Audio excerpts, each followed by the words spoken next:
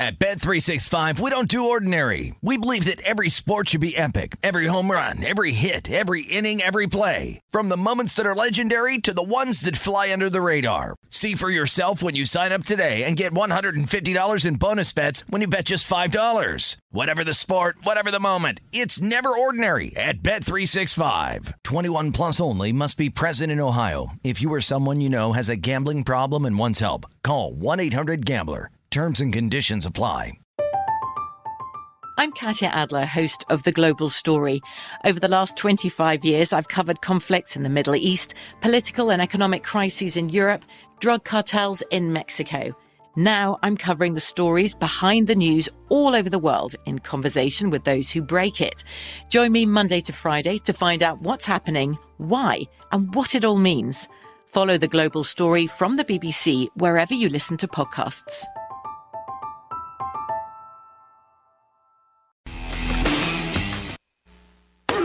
Getting you ready for college and pro football. This is the Football Betting Guide with Jonathan Von Tobel.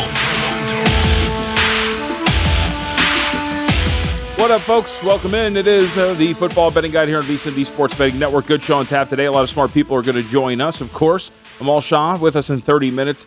He's an Ohio State guy, so we're going to get his thoughts on Ohio State, their first opponent, Notre Dame, we'll talk about momentarily, and what the Buckeyes have in store for them in the big picture in college football. And speaking of college football, we're going to do math today, but it's fun math, and it actually, I think, has unveiled a little bit of an edge in a prop that is recently posted. So we'll discuss that in the second hour. Charles Arbuckle is going to be with us. We're going to talk about the Pac-12, and we could talk a little bit about UCLA and that conference, I guess. But being a former Colt tight end, we'll just talk about the Colts. No, we'll talk about the Pac-12 with Charles. And then, of course, Tank Williams is going to join us at 4:15 p.m. Pacific time. And from Pro Football Focus, they do a lot of great work, and their stats and analysis numbers, big part of my football handicapping, Ben Brown, will be with us at 4:30 p.m. Pacific time. But we start with football that actually just kicked off into the second half. The lone preseason game of the day is still underway. Second half just got started. 14:54 left to go in the third quarter. The Raiders are up on top of the Minnesota Vikings 10-6 as it stands right now.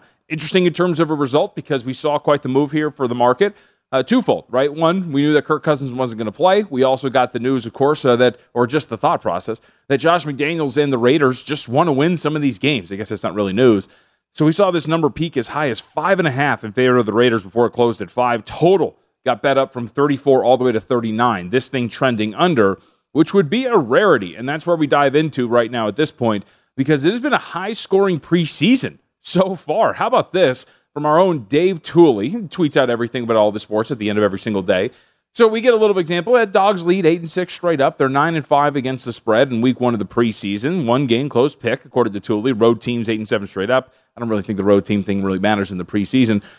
But how about that? Overs in this week 1, because remember, Hall of Fame game doesn't count as week 1. 12-3, and if you include the neutral site Hall of Fame game, then we're talking about overs leading 13-3, and of course 8-7 straight up with one pick. That would be the Dogs. So this has been a high-scoring preseason up to this point. Now, this is going more along the lines of what we're thinking here, which is a low-scoring affair. But I would say that this is more than anything an aberration. I think it's probably just a little bit of a hot streak, but it's pretty interesting just given the fact that, one, general thought is bet these games under the total, and two, from Matt Youmans, we talked about this on The Edge earlier this week, and he had noted that in 2021, 15 of the first 17 games in the preseason, you include the Hall of Fame game, went under the total. So this flying right in the face of a trend that was really strong last year, that being first week unders. Well, this week, or this year, it's first week over. So we'll see if this continues here in this second half. Again, 16 points total between the Raiders and the Vikings. Raiders right now have a third down that they're not going to convert, so it looks like they'll be able to punt it away, but who knows? Preseason gets a little wacky. Maybe you want to work on your fourth down offense. So with that, let's dive into some news and notes. If you've been living under a rock somewhere, you don't know what happened the other day, but the New York Jets lost a pretty important piece, and we'll start with Zach Wilson, who it looks like is going to be out 2 to 4 weeks with a knee injury. I'm not really smart, and I don't talk to people in the New York Jets, so listen to Tom Pelissero of NFL Network give us the down low in terms of what his injury is and the length of time that he could miss. Brett, the good news for Zach Wilson and the Jets are that his ligaments, including his ACL, are intact. However, he does have a bone bruise and a meniscus tear that's going to require arthroscopic surgery. The estimated timetable in the Jets' mind is 2 to 4 weeks. However, realistically, it's much more often that we're closer to 4 weeks on that timetable, which brings up the very real possibility it could end up being Joe Flacco, not Zach Wilson, starting against Flacco's old team, the Ravens, come September 11th. Everything we really needed. Joe Flacco starting a football game for us in the year of our Lord 2022. So it looks like Joe Flacco is going to get that nod for week 1. If you read other reports in terms of just the length of the injury for other guys that have suffered this, Pelissero's right. It's more toward the 4-week timeline than it is the 2-week timeline. So it does look like Zach Wilson's not going to be available. But a very big missed, I guess you just miss out on the skin of your teeth by some really bad luck there. The Jets get pretty lucky as he's not going to be out for a very, very long time. Now, some of the results of this, because there was moves in the market. The Jets' win total goes down to 5.5, shaded to the over minus 175. The now Jets are catching 7 against the Baltimore Ravens. Remember, when this number first popped up all the way back in May, it opened up 4.5 in favor of Baltimore. So they're going to be a pretty sizable home dog. And remember now, too, because this is what is going on with the Jets, because the Jets can never have anything nice. These are now, it's not cluster injuries at the same position, but it's cluster injuries on the offensive side of the football. As Zach Wilson suffers an injury, 2 to 4 weeks. Mekhi Becton, as we know, is out for the foreseeable future with this knee injury that he suffered. So this is quite the blow for a New York Jets team that I thought if you came into this year had quietly done like a sneaky good job of putting everything in front of Zach Wilson from an offensive standpoint and saying, look, man, you got the pieces. Now this year is about your development. But look at their skill position players. I mean, your top 3 wide receivers, Elijah Moore, Corey Davis, Garrett Wilson. Along the offensive line, Laken Tomlinson coming in, Connor McGovern, Elijah Vera Tucker, at least in terms of run blocking, turned out to be pretty good. Has to work on his pass blocking, but seems like he's got a pretty bright future as an offensive lineman. George Fant. They bring in Dwayne Brown as well as a nice contingency plan for filling the shoes of Mekhi Becton. And at running back, Michael Carter and Breece Hall. Like around Zach Wilson coming into this year, there is a lot to like. So now it's all about Wilson and what he's going to be able to do as a quarterback for the New York Jets and what his development's going to look like. And I get it, like there was a lot of, hey, last few games of the regular season last year looks pretty good. But for me, when you dive into some of those numbers, they still don't really look great. And while he cut down on the turnover-worthy plays, there was no really dynamic play for Wilson. So what he was going to be this year, and we'll still see him, albeit though a little bit later on a banged-up knee, it is a pretty fascinating situation for New York as they head into the regular season. So that's pretty big for the New York Jets. They are not going to miss an extended period of time for Zach Wilson, and he'll be back, it seems, very, very early on at the beginning of the regular season. So we move on to college football, and this is a pretty big story, I would say, because it's got ripple effects, right? Notre Dame, who we're going to see play Ohio State when the season kicks off in a little less than a month. Well, there's 2 bits of news coming from Notre Dame. First off, they lose expected starting slot receiver Avery Davis for the season. Looks like Davis tore his ACL in practice the other day. For those who don't remember, Davis in 2021, 27 receptions, 386 yards, 4 touchdowns. I think it's a pretty big blow for a team that lost its leading receiver from a year ago and is breaking in a full-time starter at quarterback now, because part of the press conference and announcing that Davis is going to be done for the year is that Tyler Buchner was named the starting quarterback for that game September 3rd at Ohio State. So this is pretty interesting for this Notre Dame team coming into a year. Total of 8.5 for the win total, shaded to the over at minus 150. You start off right away with a massive opponent. You're a 15.5-point underdog, which we'll talk about momentarily. And you're breaking in a new quarterback in Buchner, who, well, he did appear in every game last season and had a pretty solid performance in helping lead a comeback against Virginia Tech. Didn't finish it off, but was a big part of it. And you're looking at a Notre Dame team with overall 15 guys coming back, and you're thinking, hey, man, as the kids say, ceiling is the roof for Notre Dame potentially. But when you look at it from a standpoint of returning personnel, you really like what you see with Notre Dame because the offensive line should be really good.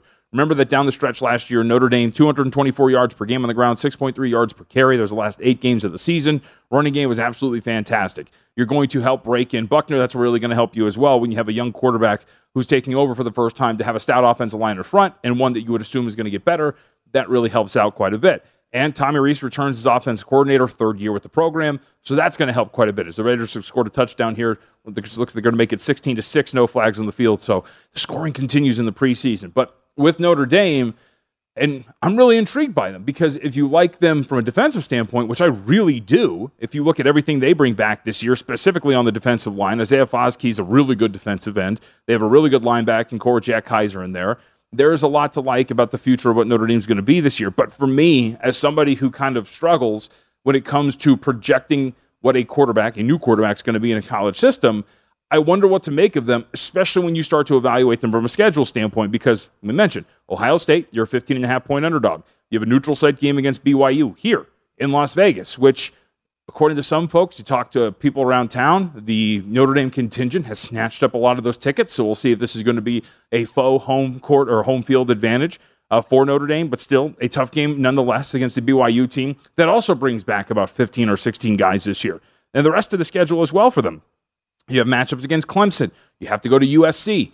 So when you're talking about betting this team over 8.5 and expecting them at that price tag of minus 150, which is an implied probability of 60%, I do have a little hesitation at that number by my own analysis with this team. Because when you're talking about Ohio State, BYU, Clemson, and USC, you don't have much room for error with those teams, right? You've got to at least upset one of those, and taking on BYU on a neutral is probably the most winnable game for this team. And it's not for certain that you're going to sweep the rest of the board when we're talking about Marshall, Cal, Stanford, UNLV. Watch out for the Rebels, right? I've been at camp. They look pretty good. No, that's what I'm talking about here. When you're laying this kind of a price in terms of 8.5 for a team like Notre Dame, it just seems pretty high. So when you're looking at it from that standpoint, now your leading slot receiver's not going to be there. You're breaking in the new quarterback.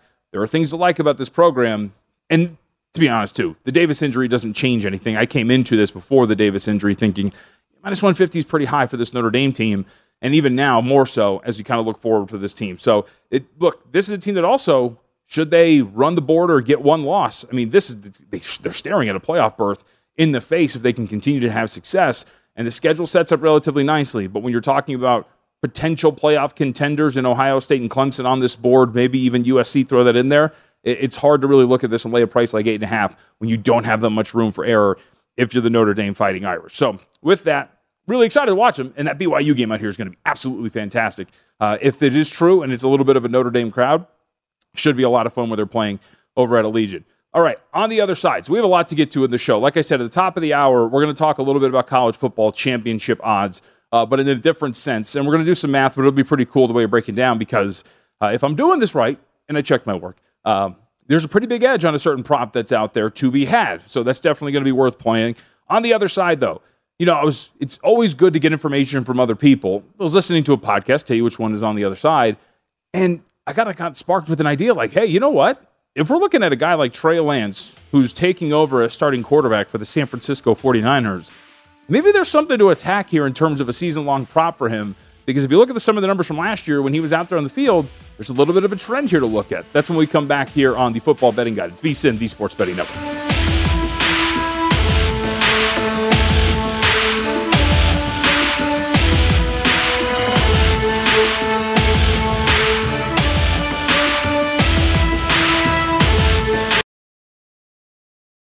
At Bet365, we don't do ordinary. We believe that every sport should be epic. Every home run, every hit, every inning, every play. From the moments that are legendary to the ones that fly under the radar. Whether it's a walk-off grand slam or a base hit to center field. Whatever the sport, whatever the moment. It's never ordinary at Bet365. 21 plus only. Must be present in Ohio. If you or someone you know has a gambling problem and wants help, call 1-800-GAMBLER. From BBC Radio 4, Britain's biggest paranormal podcast is going on a road trip. I thought in that moment, oh my God, we've summoned something from this board. This is Uncanny USA. He says, somebody's in the house, and I screamed. Listen to Uncanny USA wherever you get your BBC podcasts, if you dare.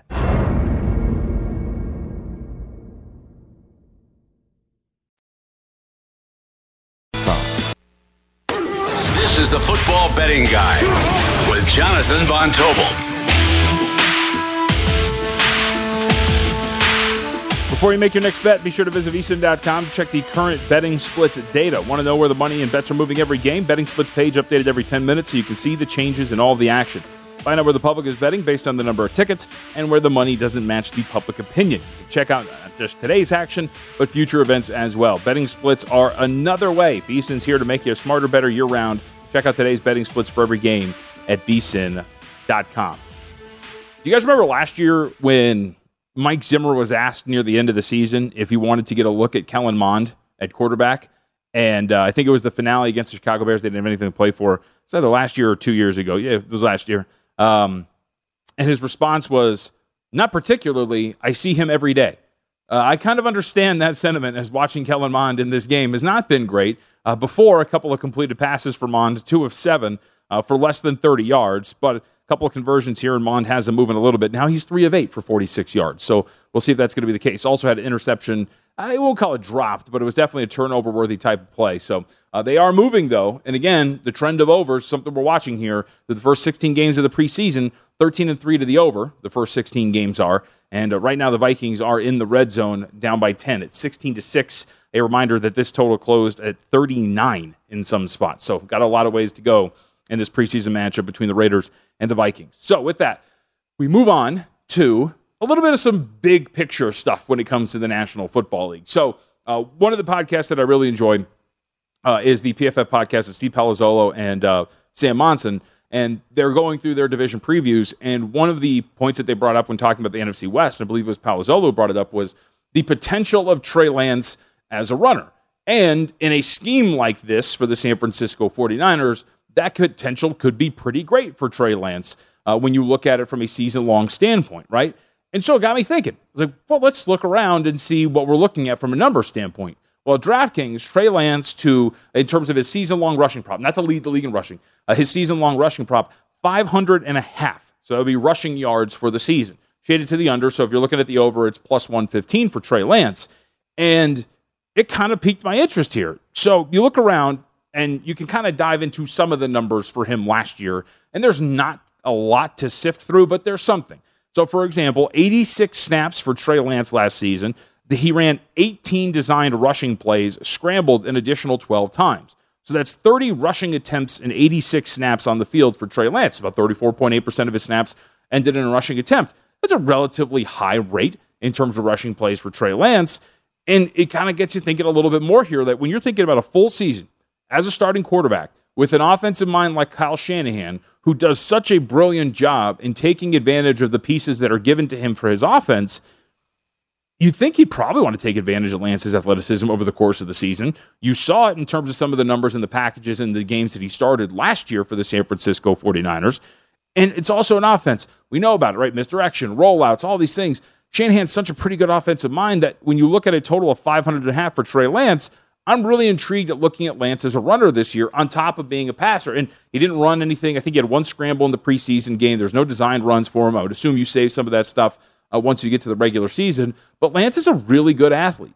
And you wonder if this is going to be part of his repertoire as a quarterback in the National Football League as he kind of moves forward into the regular season, as Shanahan wants to use every single bit of his toolbox, kind of getting him comfortable in the NFL. And so you look at it at 500.5, over plus 115, looking at Trey Lance to go over that number, I think is very much something worth betting on when you're looking at it from that standpoint. Now, of course, we know about health, all that, but that should be such a big part of his weapon. And we saw that it was a good chunk of what he did in a very small sample size last year, that I'm wondering if that's going to be something viable that he's going to use as we head into the regular season. And it kind of got me thinking about some other players. And by the way, I want to update, we do have a score here in this Vikings game. Touchdown Minnesota. So 16-13. We got 29 total points. The Vikings, who closes about 5-point underdogs, get within 3 with 6:24 left to go. So we got a high-scoring third quarter at this point right now. We got 13 points in the third. And those two that I think Lombardi calls them the middle quarters, right? Second quarter, third quarter, 26 points in the 2 quarters up to this point right now. So a high-scoring affair so far out here in Las Vegas at Allegiant Stadium. So we'll see if that's going to be the case. So those up, I don't even want to know. In-game wagering on the NFL preseason, not something I've not really getting hot and heavy with just yet. So with that, one more thing with rushing yards. It actually involves that team that's underway right now, the Las Vegas Raiders, because what has also intrigued me is Josh Jacobs. And being out here and working in local media as well, you get to hear a lot of stuff, and it's going to be pretty interesting when it comes to what Josh Jacobs is in terms of his role for Josh McDaniels. And when you look at the number, 750.5, because that's his rushing yards for this season, you think initially, that should be pretty easy to overpass. Last year, he ran for 872. If you include the postseason, well over 900. That's a pretty low total for a guy who surpassed that easily, and probably candidate to go over yet again. But for me, when you look at this overall, Kenyon Drake, Brandon Bolden, better options, I think, as receivers out of the backfield. And in McDaniel's offense, which, as we know, think back to these Patriots offenses, right? What's the one thing that's really frustrating about a Patriots offense? If you can figure out what the rotation is going to be at running back, then you got Biff's Almanac or something like that, because it's impossible to figure out what that rotation is going to be like at running back. You would assume some of those traits carry over here. So maybe you see a little bit more of a share in terms of the workload in the backfield for the Las Vegas Raiders. And in 2021, you look at it too, 274 snaps on rushing plays, 204 snaps on passing plays. He's declined a little bit as a runner if you look at from yards after contact. 2019, Josh Jacobs, 3.48 yards per carry after contact. Last year, 2.84. So he's getting a little less effective when it comes to running after contact. And the biggest question for this team is, of course, offensive line and how poor this potentially could be in terms of pass blocking, but also run blocking, which we kind of forget about sometimes. From PFF standards, for example, Colton Miller, run blocking grade of 77.9. Nobody else on this roster graded higher by PFF standards in run blocking than a 63.5. It's not freaking good at all. You only have one guy who is an above average run blocker along this offensive line. So when all of these things are put together, pretty deep backfield in terms of guys who are kind of on equal level with one another, two of them who are better options out of the backfield, something that should probably be a bigger part of this offense as we move into 2022. A guy who has statistically declined in an area that was actually pretty important for him, which is yards after contact, that the rumors having get pushed back on, by the way, the fact that maybe he's on the trading block. I think all that put together leads you to look at under 750.5 rushing yards for Josh Jacobs, because I don't think this is going to be a year in which he's going to be able to surpass that number with all of those things put together. And then finally, receiving yards. And I saw this note the other day, and I got it to a certain extent. For those who missed it, one of the more popular bets out there that's being reported in the offseason, Allen Lazard. He's gone from 200-1 to lead the league in receiving yards to 75-1 at one shop. And to give you an idea of what he might have to do here, leading receiver last year was Cooper Kupp, 1,947 yards, so nearly 2,000 yards receiving. Justin Jefferson, second, 1,616. And if he's contending for leading receiver, Allen Lazard's going to have to double what he has done up to this point in his career. I mean, look at it from this standpoint. Allen Lazard, career high, 609 yards receiving. That was in 2020. He's never really graded out as a great receiver either. If you look at PFF's numbers, no higher than a 69.7 in terms of his receiving grade. That was the 2020 season. And just because Davante Adams is gone, it doesn't necessarily translate to Lazard being the guy to pick up the slack, right? And being a beneficiary of a higher volume. For example, Romeo Doubs has reportedly in camp been killing it. And Aaron Rodgers reportedly likes the guy. And if you look at, again, and it was Jordan Love playing quarterback the other day, but in the first preseason games, what does Dobbs do? He gets targeted 7 times. He only pulls down 4 of them and did have a drop charge to him. So that's something in terms of play that's going to be a little troublesome from that standpoint. But if you're looking at it from Lazard's standpoint, I can kind of, I see the path where people would go where you're looking at 200-1 to lead the league in receiving yards, and you're grabbing it at 200-1. 75-1, there's no shot. But I can kind of understand the path that you're going down. But if you're going down that path, I would think that at 750.5 in terms of receiving yards, it's also a pretty intriguing look for Lazard, who has never gone more than 609 receiving yards any single season. But Lazard's pretty interesting because I think when you look at Green Bay overall, the other aspect that kind of shifts my thinking here, and it's not that I think they're going to become the Tennessee Titans, but their offensive line's a real strength. Their running back room is a real strength, and A.J. Dillon and Aaron Jones. And hell, Aaron Jones might actually be lining up out wide and stealing some receptions from some of these guys. I think that there's something to look at where Green Bay, you see dare we say, like a slight shift in terms of their offensive philosophy when it comes to the way they come out there. I mean, look at their defense, too. Their defense is going to be a real strength at all 3 levels. They have really good playmakers defensively. So you start to see this maybe identity shift to more of, and again, you don't want to go as extreme as the Tennessee Titans, but just upping the rushing percentage ever so slightly and relying on your defense a little bit more ever so slightly and turning to guys like young guys like Romeo Doubs or Christian Watkins, who, by the way, was activated off the PUP list for them. And maybe that doesn't necessarily translate to Allen Lazard leading the league in receiving yards or going over a receiving yards prop. it was just worth pointing out because, again, it's been a pretty popular future wager. You see the path at 200-1, but at this point right now, I'm not really sure what it's going to look like for Allen Lazard.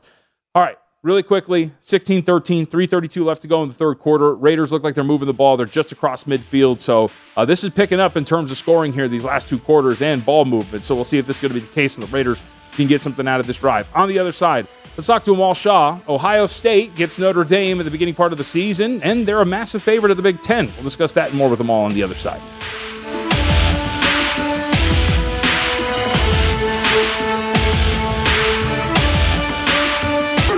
This is the Football Betting Guide with Jonathan Von Tobel.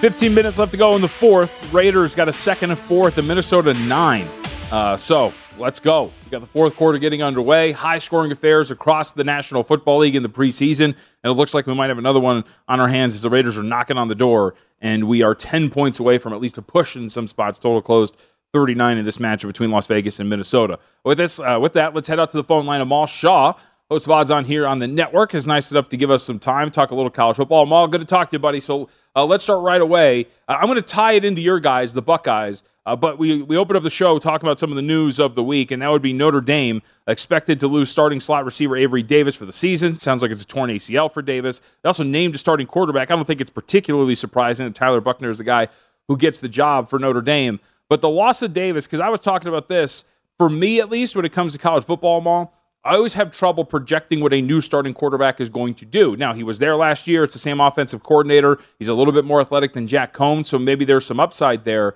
But what Buckner's going to be, and specifically, now that his leading receiver is not there, we know he's not going to be there, and Davis is gone, it's going to be pretty interesting what this offense looks like from a passing standpoint.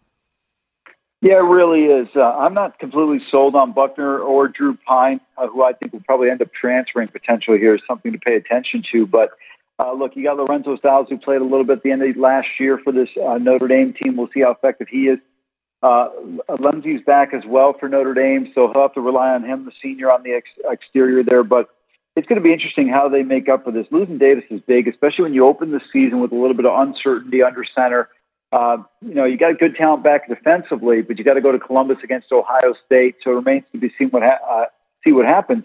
And when you look at the schedule for these guys, I think it comes down to 3 games. Obviously, at Ohio State, I believe they're going to lose that game. The Clemson game, which I think they could win, but I still believe Clemson will win that game. And then the game at SC, which I think is a complete toss-up when we get to the end of the regular season, JVT. So I don't see it having a profound impact in terms of against most of the teams that Notre Dame plays, but in the 3 bigger games, I think that could be something to keep an eye out for. I mean, I threw out there, Amal, because you talked about it, and I hit on those. How about the neutral site game against BYU as well? I mean, I think that's a BYU team that brings back the most experience by some measures in the country. On a neutral site, that's a coin flip spot potentially that's going to be pretty tough for them. No, JVT, you're absolutely right. I actually forgot about that game being played here in Las Vegas. Yeah, that is going to be a tough one. Kalani Sitake's team is always ready to go. And the other challenge for them in that one is, keep in mind, BYU, Provo's about 6 hours from Las Vegas. The Cougs travel extremely well. That will not be an easy game at all for Notre Dame. And I think even if they get blown out in Columbus, they've got to win the game at North Carolina, which they should be able to do, that they play. I think because they have a bye before they play BYU. So they have an opportunity there. Mm-hmm. But you're absolutely right. That's a crucial game on the schedule. I completely overlooked. All right, so Ohio State, let's talk about your Buckeyes here. And I think this is kind of spin off into a larger point, and it seems to be the point on the season of all coming into this year, right? We always want to talk about futures and who's going to win the whole thing. Ohio State is part of an upper echelon that there seems to be a pretty large gap between them and the rest, and I would think that is Alabama, Ohio State, maybe a little bit further down is Georgia, and then there's everybody else. Would you agree with that sentiment with your Buckeyes reigning near the top with Alabama? Jonathan, I feel like the race is this way. Ohio State and Alabama are at 1 and 2, and there's so much separation between them that Georgia at 3 is closer to number 10 than they are to 1 and 2. And with that being said, Georgia's probably going to have an 11-1, 12-0 regular season, but I think there's 6 or 7 teams that can play Georgia's schedule this year and go undefeated. When you look at the talent that's there on Alabama's defense, Ohio State's offense, Ohio State's leading scoring team in the country last year, has a lot of the key components back. And I understand everyone say, well, you lose Olave and Wilson. They got dudes at wide receiver. You've got Julian Fleming doesn't even have an impact yet. Number one recruit in the nation a couple of years ago, not at receiver, but overall recruit. I mean, he's going to have an opportunity to have an impact. You've got Emeka Egbuka, the top receiver recruit 2 years ago. So they've got some talent. We saw what Marvin Harrison Jr. was able to do in the Rose Bowl. Haven't even mentioned Stroud or Travion Henderson along with Mayan Williams. You got two tackles that are potential top 90 picks. So they should be in great shape. Alabama, the question for me is the offensive line. J.C. Latham's probably going to kick out to the left side. This team's going to be really good if the line gets in shape. Jahmyr Gibbs transfers in at tailback. Alabama's loaded. I know JoJo Earl's out about 8 weeks with a fracture in his foot. But, this team will be just fine. Even a wide receiver just needs somebody to get open. Remember, they've got a couple of terrific transfers. Tremaine Burton from the national champion Georgia Bulldogs. You take Georgia's best offensive weapon that didn't go pro, and now you transfer him over to Alabama, along with Tyler Harrell, who transfers in from Louisville, the slot receiver. So the Crimson Tide are going to be just fine. I think it's a two-horse race all year long for me, JVT, between Bama and Ohio State. And then I think everybody else is pretty far behind those two teams. And from a defensive standpoint, because the thing that sticks out from last year, right, is 35-28 Oregon goes to Ohio State, gets that win, 200 and I think, 70 yards rushing on 38 attempts. Oregon ran the ball down their throat in that game. How much better are they defensively? Is this a big improvement for them? Because I would think that's the one thing that if anybody's looking at this team for, is that improvement happening to keep an Oregon loss from happening this year, it would be how much better is this defense going to be? Yeah, Jim Knowles takes over. He was the defensive coordinator at Oklahoma State, had tremendous success with generating a pass rush and playing the run. That was the big problem for Ohio State, their inability to stop the run. We saw it against Utah. We saw it against Oregon, Michigan as well. So that was the one area. But I think this team should be better in that particular spot. If their defense is just decent, they don't have to be great. They don't have to be like their 2019 defense that lost to Clemson in the college football playoff. I think this team is in great shape. And if they can just be effective with this offense, it's going to be really, really hard to slow things down. And I don't know what the defense is going to project to be completely, but let's see when they take the field against Notre Dame September 3rd. We'll get some idea. And I just don't think there's enough offenses in the Big Ten to challenge them to really get a true test of how good or bad Ohio State's defense is. All right, so let's spin this forward into the big picture. Chris Andrews over at the South Point puts up a four-way prop in terms of a national championship in college football. So 4 ways to bet this, and they're in groups. Alabama, Notre Dame, Utah, and Texas are the favorites at plus 150. Ohio State, Clemson, Oregon, Texas A&M are the second choice at 2-1. Georgia, USC, Oklahoma, Michigan are the third choice at plus 250, or the field at 18-1. We're going to expand on this in the second hour, Maul, but to ruin a little bit of it, I believe that the Ohio State group should be the favorite and is very much worth betting, but what do you make of it? Yeah, I can make the argument either way because I think Clemson is the team that's going to make the college football playoff. I believe Clemson's going to have an undefeated regular season. I just don't think the schedule is challenging enough, and I actually don't believe DJ Uiagalelei will be the quarterback midway through the season. I think Cade Klubnik takes over there. But you mentioned it, with Ohio State and Clemson there, those are two viable teams. We're not talking about Clemson because Venables left. Tony Elliott goes to Virginia, the offensive coordinator. A lot of question marks surrounding them. But this is a loaded front seven for Clemson. Murphy, Brian Brzee back from the knee injury. I think this team's going to be really tough to beat.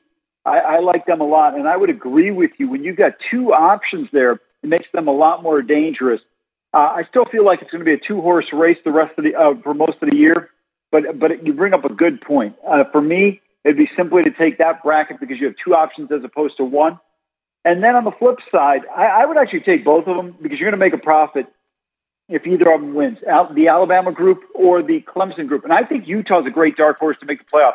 I know the JVT, their season win total is only at 9.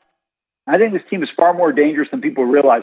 Had they beaten Ohio State in the Rose Bowl, I believe the perception coming into the season is a little bit different than it is. I think this team's going to be a tough out.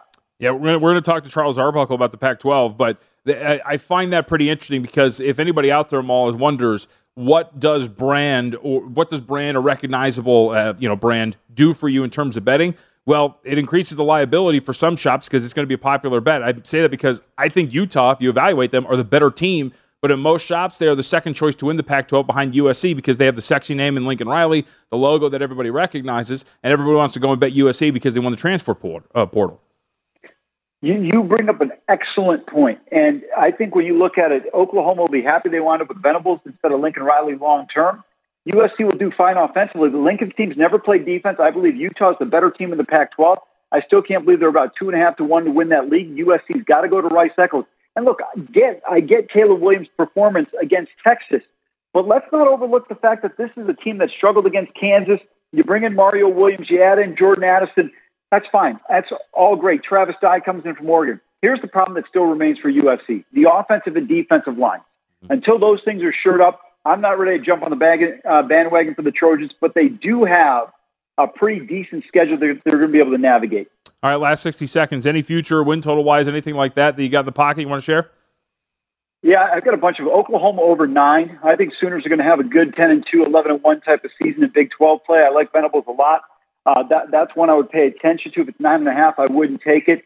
I took Ohio State over 11, and then I took Alabama earlier at 125, still at minus 140, and I would still take it to win the SEC. Look, Georgia can play them in a rematch. The Dogs aren't beating them this year. Amal, good to talk to you, man. Thank you very much for the time. Thanks so much. Amal Shah at Amal Shah 1, which I'm sure he totally runs the account all on his own. All right, we do have a scoring update. This thing is flying high, man. The Raiders have punched it into the end zone yet again. Score right now, 23-13, 11:42 left to go in the fourth quarter. Still under the total, but just barely. So we'll keep track of that as we head into the final minutes of the fourth. All right, on the other side, though, Charles Arbuckle will join us, host Sirius SM College, ESPN analyst, talk a little Pac-12 football.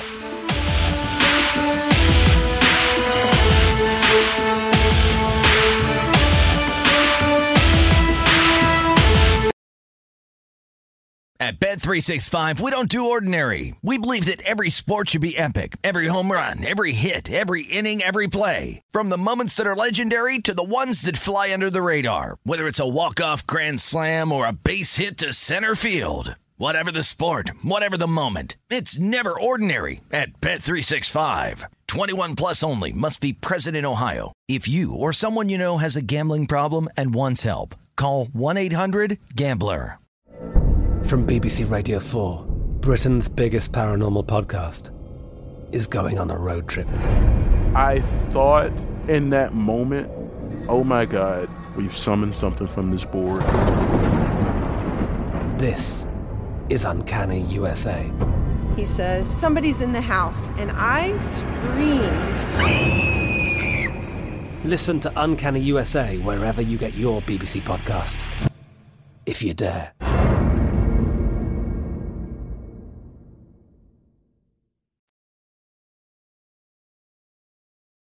This is the Football Betting Guide with Jonathan Von Tobel.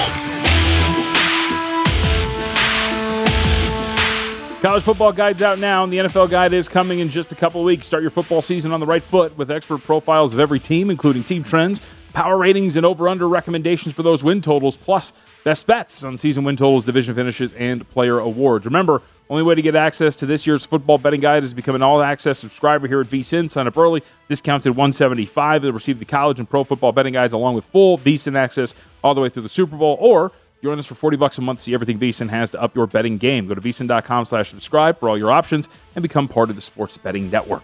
At the Mountain West in the college football guide, and I'm working on the AFC North and the AFC East in the National Football League betting guide. With that, let's talk a little Pac-12 football. Charles Arbuckle is nice enough to give us some time. UCLA, of course, and Colts at tight end. So, Charles, it's good to talk to you, and we were just joking off the air. We're going to talk actual football. We don't have to talk about the nonsense in terms of UCLA and USC leaving for the Big Ten and revenue shares and all that kind of stuff. We want to talk about what's going on the field. And so let's start with UCLA because I find them a pretty interesting team. If you look at it from a returning production standpoint, there's not a lot back, but you get the most important piece, Dorian Thompson-Robinson, Vegas kid, by the way, who's going to be back under center and a really manageable schedule for them as well. What do you make of your Bruins as we head into the year? They got a win total of 8.5, and I think there's some workable pieces there that they can get to that 8-9 win mark. Yeah, I'll tell you, you can talk about DTR because I think he's going to really have another next level step. I agree with you. Losing Dorchik and Phillips doesn't help, but I think they have some other weapons. They've got a transfer from Duke that came in at the receiver position. Zach Charbonnet is going to be, he's going to do what he does. If he can get 1,300, 1,200 yards, tough, hard yards, I think that really helps him. They're going to miss Brown because I think that was a good 1-2 punch combination. But I really think all of those things said on the offensive side, I'm really paying attention to the defense. You know, they got one of my former teammates, Ken Norton Jr., on that staff, and McGovern, the defensive coordinator, has a lot of guys that have been DCs as well.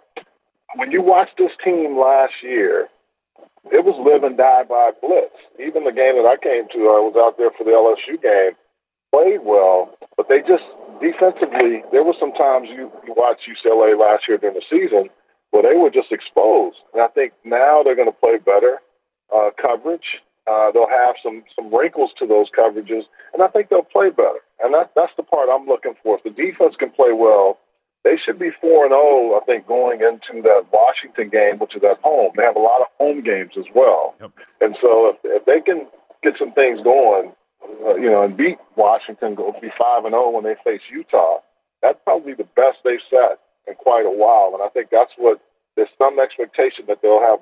They don't need to trip up early in the year and, struggle against a team early in the season, especially the teams that they have on the schedule.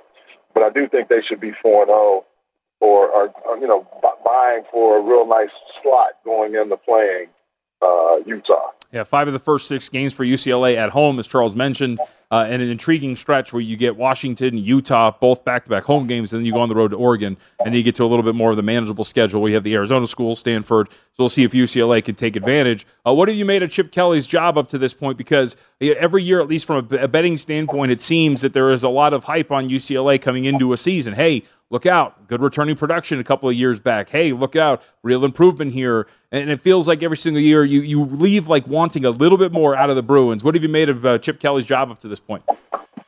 Exactly what you said. I want to see more. I think, winning 8 games last year was good. That's a start.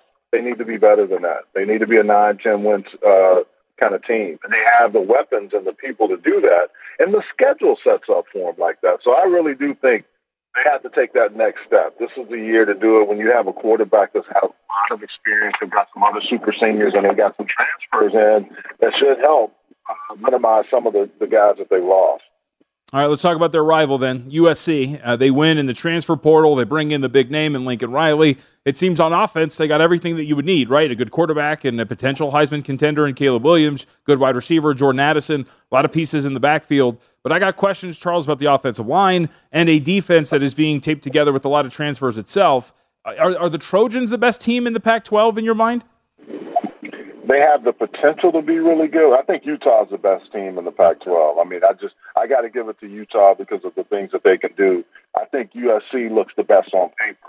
And I agree with you. When you have a USC team that is afraid to run the football, that worried me. And I'm a Bruin. And even for the Trojans, I expect you to come and punch me in the mouth, and when you're not doing it. And you said it best. Their offensive line is not what you expect out of the USC offensive lines, whether you look at Anthony Munoz. You can just name names, Tony Baselli. You can just Football Hall of Famers, but guys that also play well at the next level.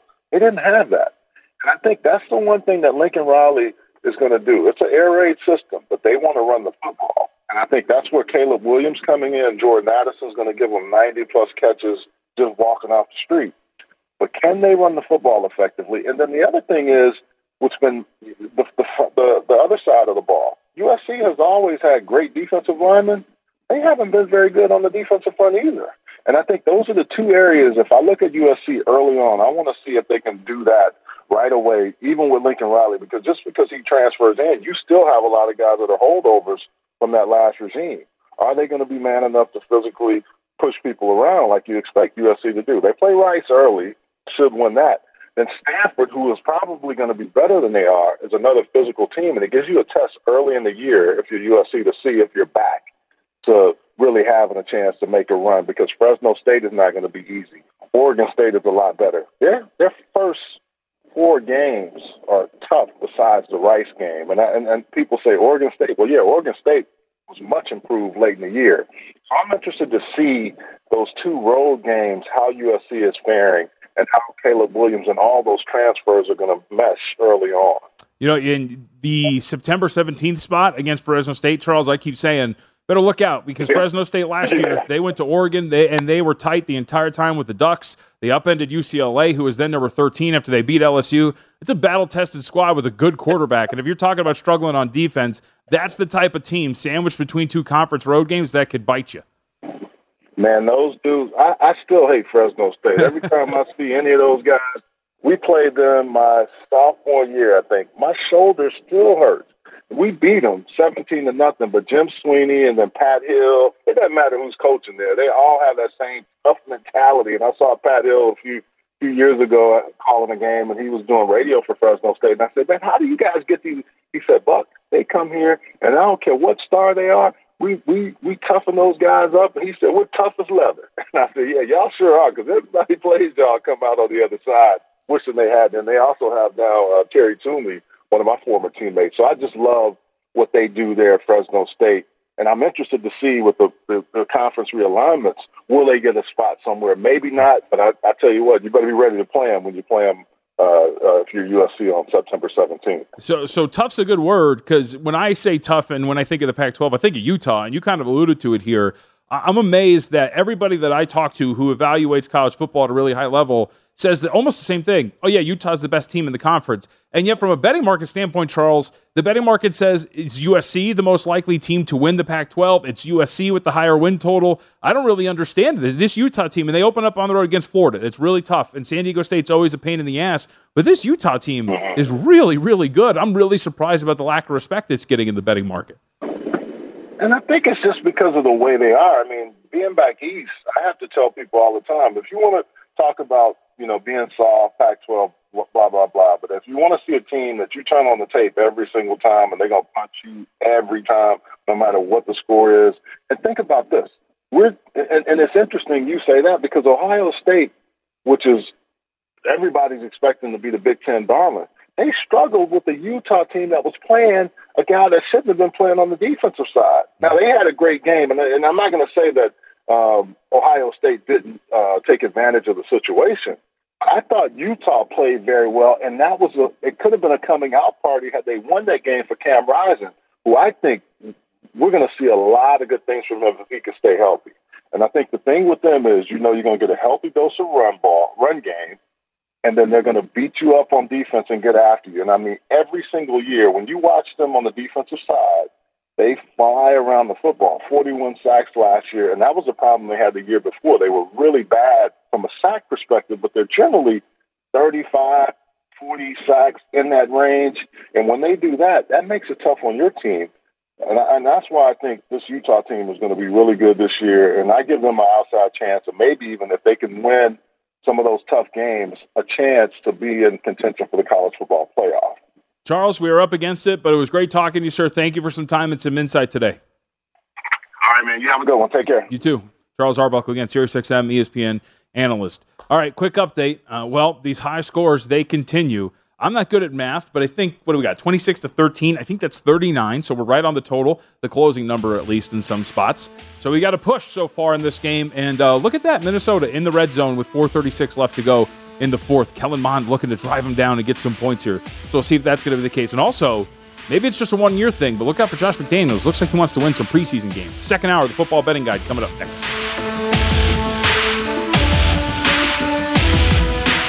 At Bet365, we don't do ordinary. We believe that every sport should be epic. Every home run, every hit, every inning, every play. From the moments that are legendary to the ones that fly under the radar. Whether it's a walk-off grand slam or a base hit to center field. Whatever the sport, whatever the moment. It's never ordinary at Bet365. 21 plus only. Must be present in Ohio. If you or someone you know has a gambling problem and wants help, call 1-800-GAMBLER. I'm Katya Adler, host of The Global Story. Over the last 25 years, I've covered conflicts in the Middle East, political and economic crises in Europe, drug cartels in Mexico. Now I'm covering the stories behind the news all over the world in conversation with those who break it. Join me Monday to Friday to find out what's happening, why, and what it all means. Follow The Global Story from the BBC wherever you listen to podcasts.